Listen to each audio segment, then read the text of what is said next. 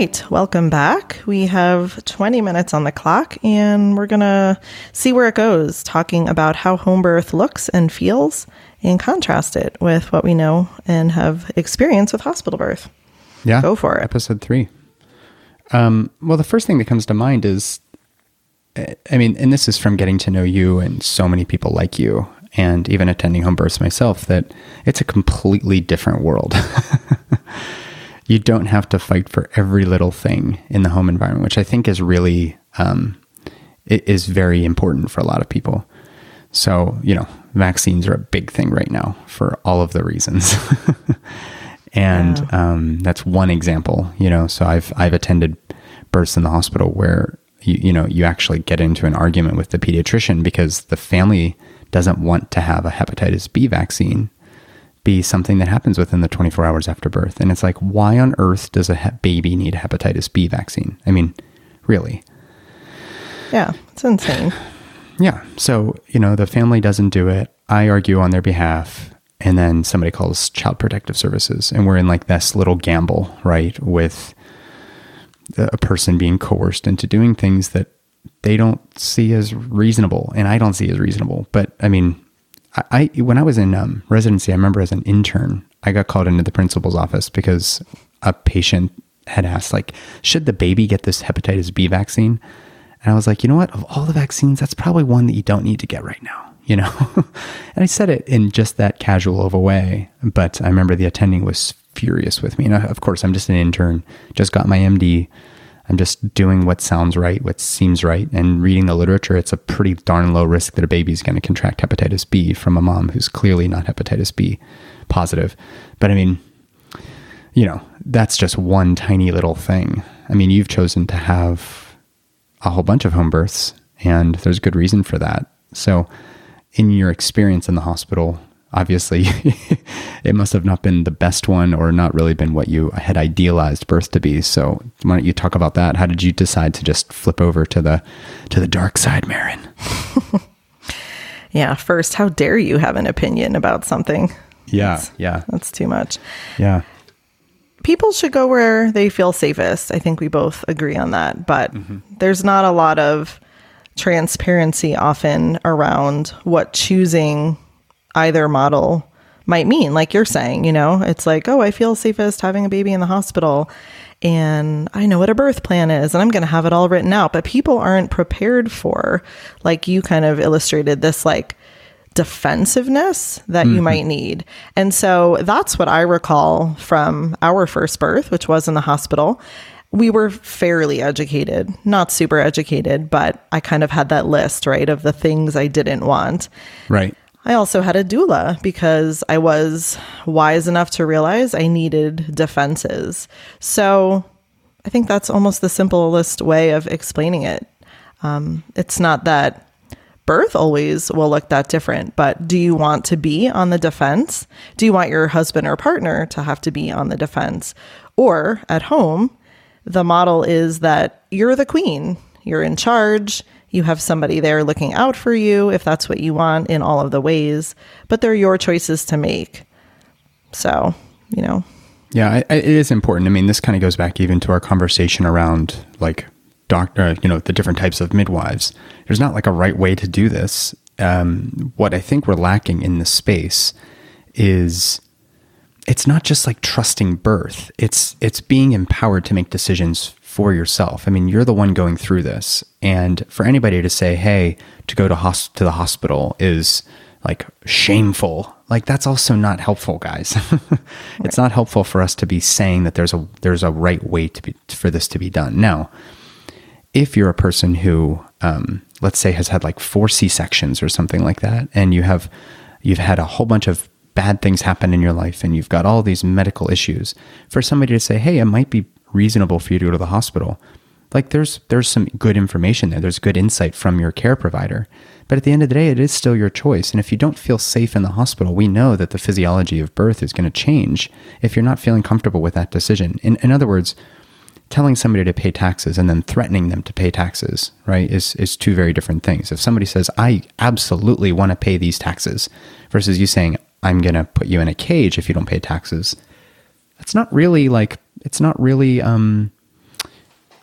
comparable, right? And maybe that's not like a super fair metaphor, but it's, using coercion to get somebody to go along with something has deep-seated implications. And if you're coercing somebody, to go to the hospital to have a C-section, it shouldn't be surprising, whenever a patient feels as if they've, some sort of emotional challenge in that decision-making process. And that's what I think we need to steer away from. We really need to think about, number one, where is it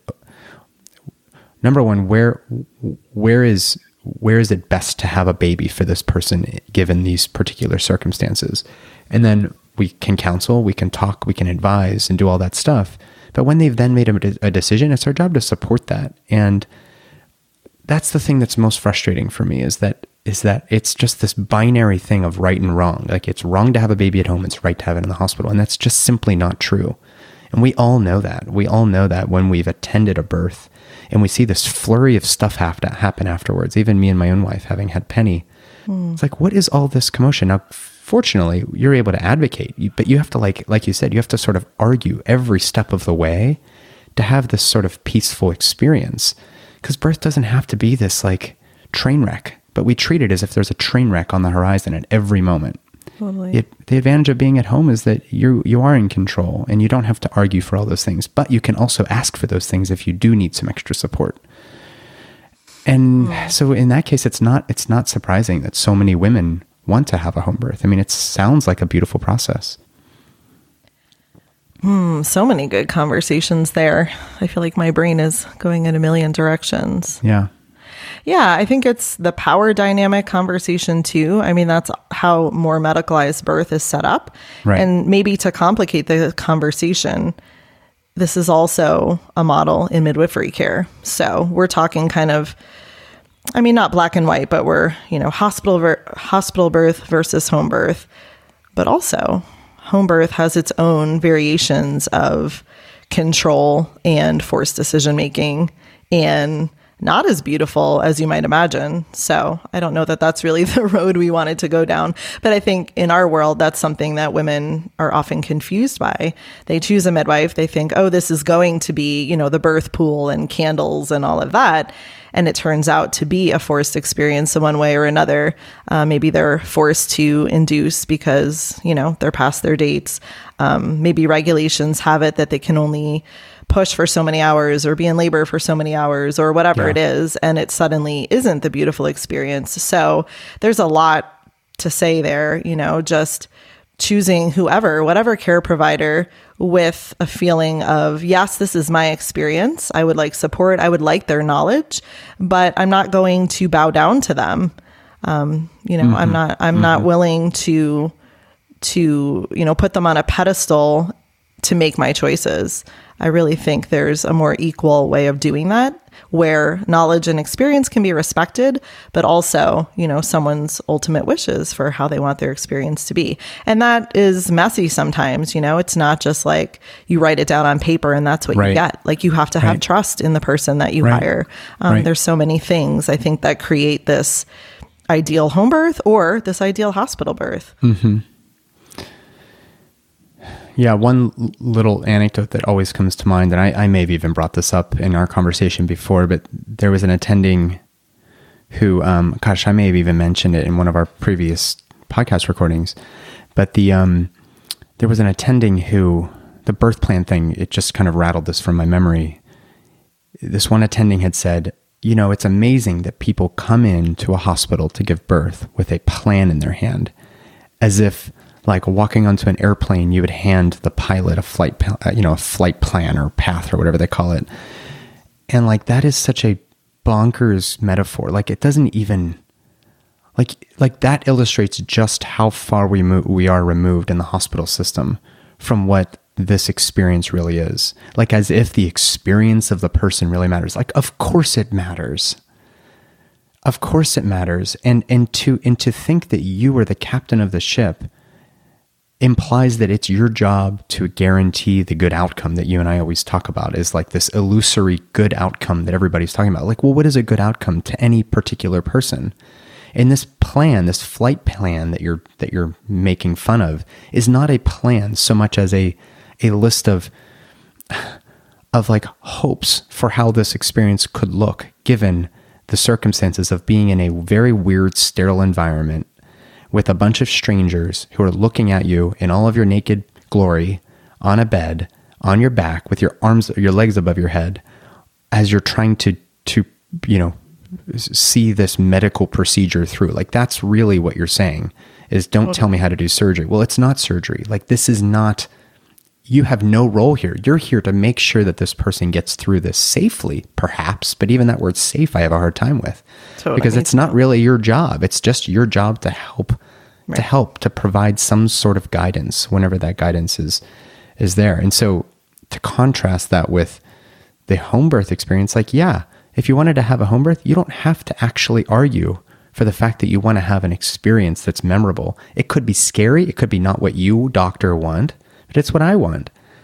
And to not have to argue that is a pretty darn easy thing to understand for why people were afraid to go to the hospital to give birth. Right. But you're an oddball. I mean, let's be real. You're an oddball. And I've totally, had women who needed to go to the hospital and witnessed the being laughed at, the birth plan. And I myself, when I was going into our second birth, which was supposed to be at the hospital until the last month, and then we changed our plans to a home birth. I've told this story too. That's how we changed our plan. I was sitting there working on our birth plan with our doula, and it was laughable in a sense, because you can't really get the essence of what you want on paper. I mean, you can try, but if you think about it, the perspective is really kind of negative, isn't it? It's like, I don't want this. I don't want that. Don't do this to me. Don't do that to me. And my doula was the one to just be honest and point out that if that's where I was at, if I had like a 10-page birth plan, it wasn't 10, but maybe that's an indication to rethink things. So I think what you said is definitely true, and I agree.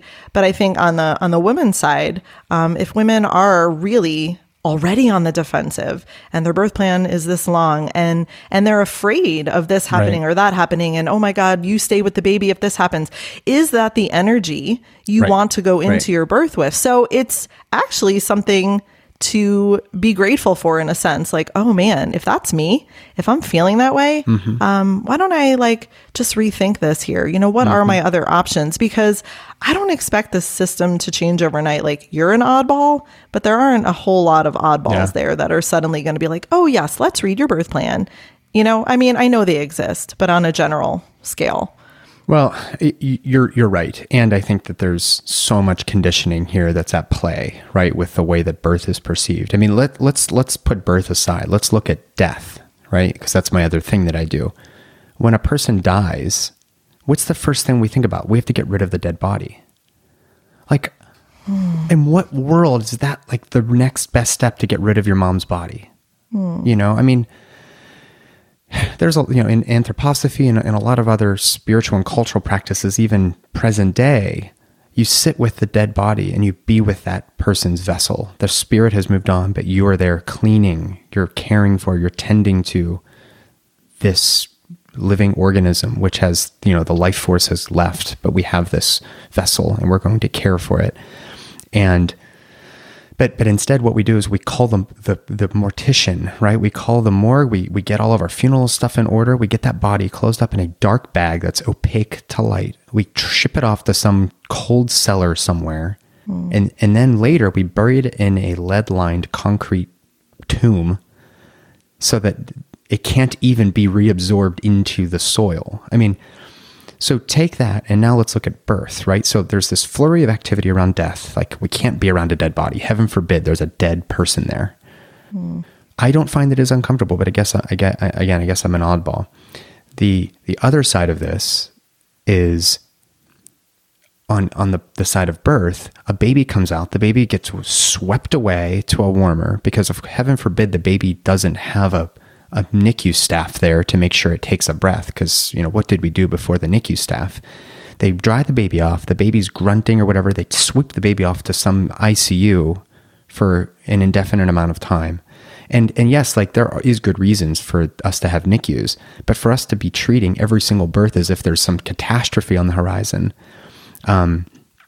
kind of reflects the same thing we feel about death. Like we need this to be a tidy process. So the woman is going to give birth. We're going to change the sheets, clean her up, wrap her up, cover that horrible, disgusting vulva and that gross fluid everywhere, and get that baby clean. We don't want all that gooey vernix and the blood on its hair. Like, forget that. Let's bathe the baby. Let's clean the baby. Let's wrap the baby up. Let's even cover it with a cap so it doesn't look like its head's misshapen, because heaven forbid it had to come through like a little tiny passage, right? And we don't get to see the beauty of like the molding and all of that, you know? So let's wrap it all up. Let's tidy it up, and then let's leave them in there and just pray nothing bad happens. like as if, I don't know. I mean, I know I'm saying a lot here, but that is such a similar situation that I see in death. And instead of us just sitting back and pausing and relishing in the fact that like, oh my God, a baby just came in or a person just went out. Instead, there's this flurry of activity, because otherwise, like if we do sit in that moment of glory, we're forced to reconcile like our mortality. It's like clear as day that we're afraid as hell that we have to actually die someday. Mm-hmm. And the birth process, I think, is super close to the death process. Like it's just so gritty and it's so human that heaven forbid we actually feel something, right? And we're not anesthetized to the whole human experience. But that's really what we see in both of these times. And the beauty of, I think, the home birth process is, yeah, you're right. If you have a 10-page document saying all the things you don't want, perhaps that flurry of energy is not for you. Maybe that actually is best, you know, the birth is best done at home, especially if you're one of those patients who has nothing to worry about. Now, if you've got like preeclampsia and you've got, I don't know, a whole bunch of other medical problems, maybe you won't feel as safe as at home because you know that there's consequences. But again, this needs to be a conversation. We need to like undo the conditioning that every birth has to happen in a hospital. And I will say, even though I'm an oddball, there are people that reach out every day that are like, bro, totally, thank you for saying this stuff. That's amazing. Yeah.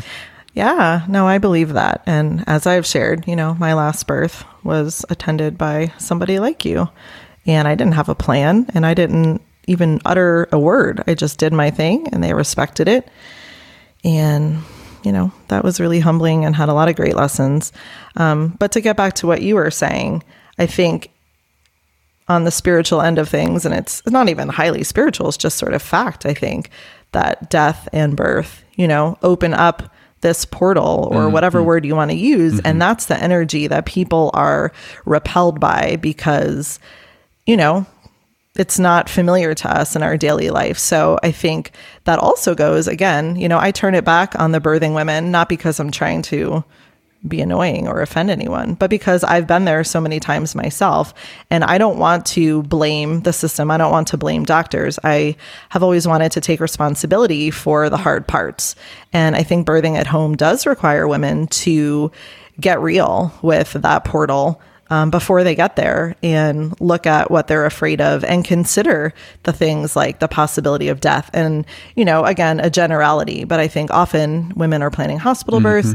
There's this idea of like, oh, well, I mean, nothing's going to happen to me. I trust my doctor and I'm healthy. And you know what? Birth works. So 98% of the time, it is fine. But is it to the doctor's credit? No, it's to our credit as women and humans to birth babies. And at home, you know, it's just like these conversations have to come out because hopefully, I always say, you know, I'm not there to save anyone. That's not my role. So if you feel like you have to be saved, either go to someone where you feel like you can get that relationship or do the hard work so you don't need saving. You know, it's complex in that way. Right. And I mean, you and I have talked about this many, many times. It's a very unpopular opinion, but some babies are not going to make it through labor. And for us to save that baby is, this is really, really challenging for a lot of people. But, you know, for the 95-year-old who gets really bad pneumonia, we say, hey, we got to put you on a ventilator. Otherwise you're going to die. They used to say pneumonia. I still say pneumonia is an old man's best friend. Like my grandfather was 100 and he got pneumonia and he died. And he was like probably thanking every piece of his spiritual person or the spiritual world for allowing that to happen. Well, in the case of a baby that isn't suitable for labor, sometimes this is just the way things work in nature. And I'm not saying we shouldn't try to save women and babies. I'm not saying we should watch the maternal mortality rates go up or anything like that. What I am saying is that if you are going into the process thinking that this is something you have to be saved from, to sort of echo what you're saying, then perhaps you do need to go into the hierarchical hospital system that treats this like a pathology. If not, and you want to do that hard work at home, I think that there's a lot of people that will go and do this at home. And Maren, I would even conjecture to say that for you, in some regards, I think you would probably still choose to have a home birth, even if you thought something bad might happen, because that's your work. It just seems to me like that. And you can correct me if I'm wrong. Well, I didn't choose that last time. Mm-hmm. So I don't know. I think it is a very unique and complicated discussion. Mm-hmm. There certainly are women that will choose home birth sort of at all costs. And, sometimes it's just logistical. If you're out in the middle of nowhere, that might be what you're going to do. And there really are people, and I definitely know people that have said, whatever happens. I'm not willing to go there. And yeah. Well, and I know, I know you're about to say the final comment. I will also add that my wife and I had a hospital birth, and we probably will have a second hospital birth with the second kiddo coming. And that's because we do feel like it's safer, whatever that means. So this is not me, again, like I am a hospital guy. I also think that the vast majority of women who want to have home births are probably going to do better at home because there's something that is captivating to them about that experience. And I do support them in doing that. So. Yep. It's all about choice. Totally. All right. Our 20 minutes is up. All right. We'll see you next time.